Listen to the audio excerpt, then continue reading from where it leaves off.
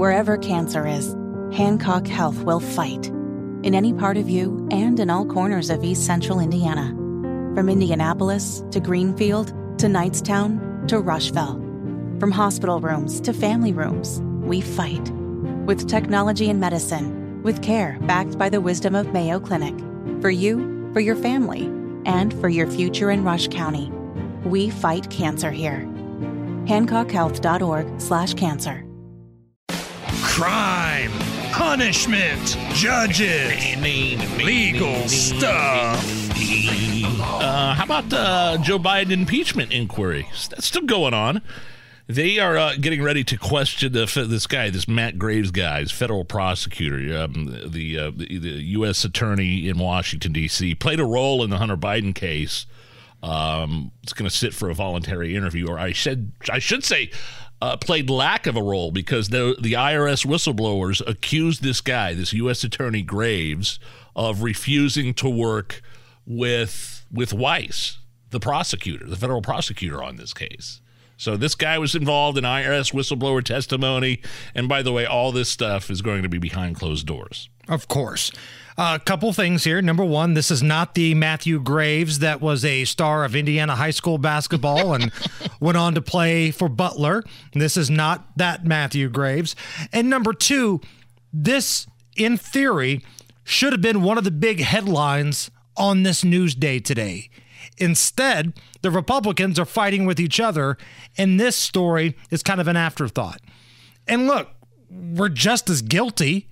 But the real reality is the bigger story right now is the infighting between the Republicans in the House, Gaetz against McCarthy, and they missed a big opportunity to have the news cycle cover the Biden crime family, because it was a big day for the Biden crime family. So you've got the impeachment inquiry questioning Graves here, and then you've got the crack-smoking son, Hunter.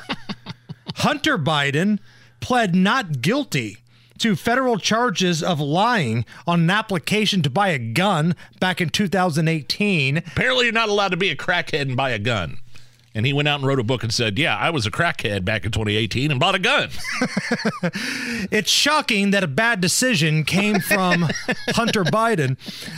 Catherine Herridge of CBS News, she was inside the courtroom today when Hunter Biden made his appearance. This was an extraordinary scene that unfolded in the courthouse behind me, the son of a sitting president facing felony gun charges. As Hunter Biden entered the courtroom on the second floor, he passed by me. I was no more than about 5 feet away, and there was a sense of nervous energy, a nervous smile, a sense of real apprehension as we headed into the proceeding. It lasted about 20 minutes. The federal judge asked the president's son if he understood the charges, the potential serious penalties, and that he had a right to remain silent. And to each he responded with a strong and soft voice, "Yes, Your Honor." And when it came time to enter the plea, that was done by his attorney, Abby Laurel, who said Mr. Biden pleads not guilty to the 3 charges. And after that court appearance, Hunter Biden went home and took a very bizarre picture in his underpants and a scarf. Okay, maybe not. He's done it before. I thought maybe he did it again. I have it's my screensaver on my desktop. There's a lot of interesting photos of Hunter from some of the stuff that's leaked out there. Which one's your favorite? The one with him in his tighty-whities and the scarf smoking the cigarette, and then the one where he's just passed out with the crack pipe laying out of his mouth. That's pretty strong. The one where he's laying in the bathtub with the cigarette hanging out of his mouth as well. Right. Just, disheveled and high and hungover and who knows what the hell else. So the question now becomes, what's next in regards to the Hunter Biden illegal gun purchase story? The next date on the calendar is early November, and we're already getting a sense of the defense team's strategy.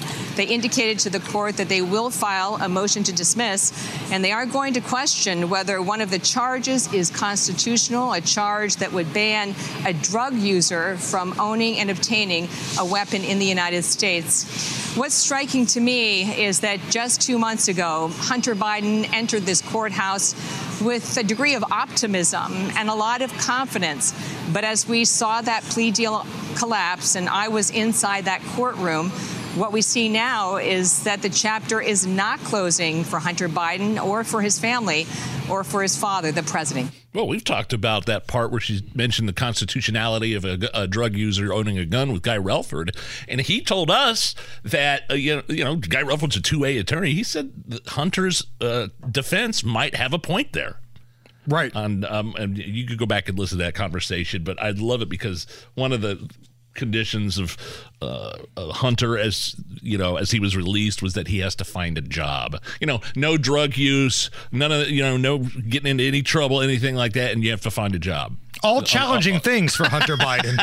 All challenging things. But wait a minute. Doesn't he have multiple jobs? I mean, isn't that where all this money is coming from? Don't the Bidens have all these companies, apparently, where money can be funneled from oligarchs overseas? They're probably going to say his job is artist. Seriously, because he's sold hundreds of thousands of dollars worth of art to who the hell knows? And it all sucks. Yeah. Every bit of it sucks, but because it's Hunter, people are paying $500,000 for it, and then that money is being divided among his dad, the big guy. There's, a sister-in-law. There's an uncle. There's grandkids getting money from this, and all the while, the big guy's the one providing the access. We're doing some legal stuff here. Let's focus on some crime in major cities. Last night, a Democrat rep from Texas, a guy by the name of Henry Collier, was carjacked at gunpoint outside of his apartment building in Washington, D.C. Now, he's safe, but according to reports, several men held guns to this representative's head before taking his phone and his car. So that's what's happening in our nation's capital. I'm assuming that's a random act, right? Was he targeted specifically because he was a representative? I don't know. He was targeted because he was outside in Washington, D.C. Now, keep in mind, 173. That's the number. 173 House Democrats voted just a couple months ago against overturning D.C. laws that lowered the penalty for carjackers. Wow. There was a bill out there that would have made it, tough for carjackers, and lawmakers, they don't want any part of that. Saying they are nuts. They are lunatics. So now Washington, D.C. is on pace to have 1,000 carjackings this year alone. Members of Congress can't even go home without the threat of being carjacked at gunpoint in our nation's capital. So I will see Washington, D.C., and I'm going to raise you Philadelphia, which has been in the news for all the wrong reasons when it comes to crime and punishment. This very leftist journalist, his name is Josh Kruger.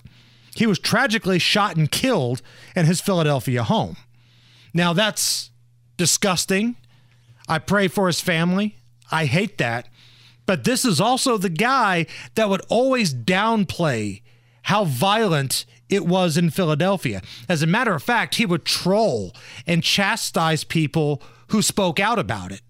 He was basically that guy on social media that would always say, my house is fine. I ate dinner downtown last night. Yeah. I can sit outside and have a beer. No one's trying to kill me, which doesn't mean that it's not happening. And ultimately, it did happen to him. Boy, that's an awful story. I take no enjoyment whatsoever out of that. And we've gotten blowback like that before when we talk about violence in Indy. And we'll get a random picture of some guy sitting out on Mass Ave in the middle of the afternoon with a beer. Everything's fine here to me. What the hell are you guys talking about? I mean, and those are serious troll tweets, right, that we received. Just because it's not happening to you right then and there doesn't mean it's not happening somewhere in the city of Indianapolis. And that was this guy. This guy was, if he were alive, would be somebody that would send us that troll type of tweet talking about how safe it is, and all you angry right-wingers, you say everything's violent because you're racist. Well, ultimately it got him. And you're right, we take no joy in this story, but maybe this is a reminder to all the trolls that, hey, this stuff does happen. Or to all the people that genuinely believe that, like, this reporter did. That, oh, nothing's wrong. Not only the trolls, but there are people that genuinely believe it's overblown. Looking at some numbers for our city here in Indy, since we're talking about crime in Indy, so far, 731 people shot, 161 stabbed, with 169 killed. So when you look at the numbers here, that's 892 people that were either shot or stabbed, and 169 homicides in 275 days. A person is killed every 39 hours right now in Indianapolis, and that's 3.24 people who are shot or stabbed every day in our capital city. Indianapolis on pace once again for 200-plus homicides for the fourth straight year. All right, but we're not breaking any records, Hammer. Hey, it's not an all-time record. It's top 4. It's top 5, but it's not an all-time record. So when you hear Joe Hogsett stumble up to that microphone and slur through his speech talking about how crime is down, it's down compared to the record level that he was also in charge of. 4 straight years on pace right now this year for 200-plus homicides. 200-plus homicides cannot be the norm in this city, especially when you see the numbers from places like Boston and what they're doing with crime. Yeah, their goal by 2025 in Boston, I believe the Reverend Charles Harrison, 10-Point Coalition, the president of the 10-Point Coalition told us that Boston's goal is to have no more than 30 homicides in their city by the year 2025. 30! And we're creeping up on 200 here. For the fourth straight year. For the fourth straight year.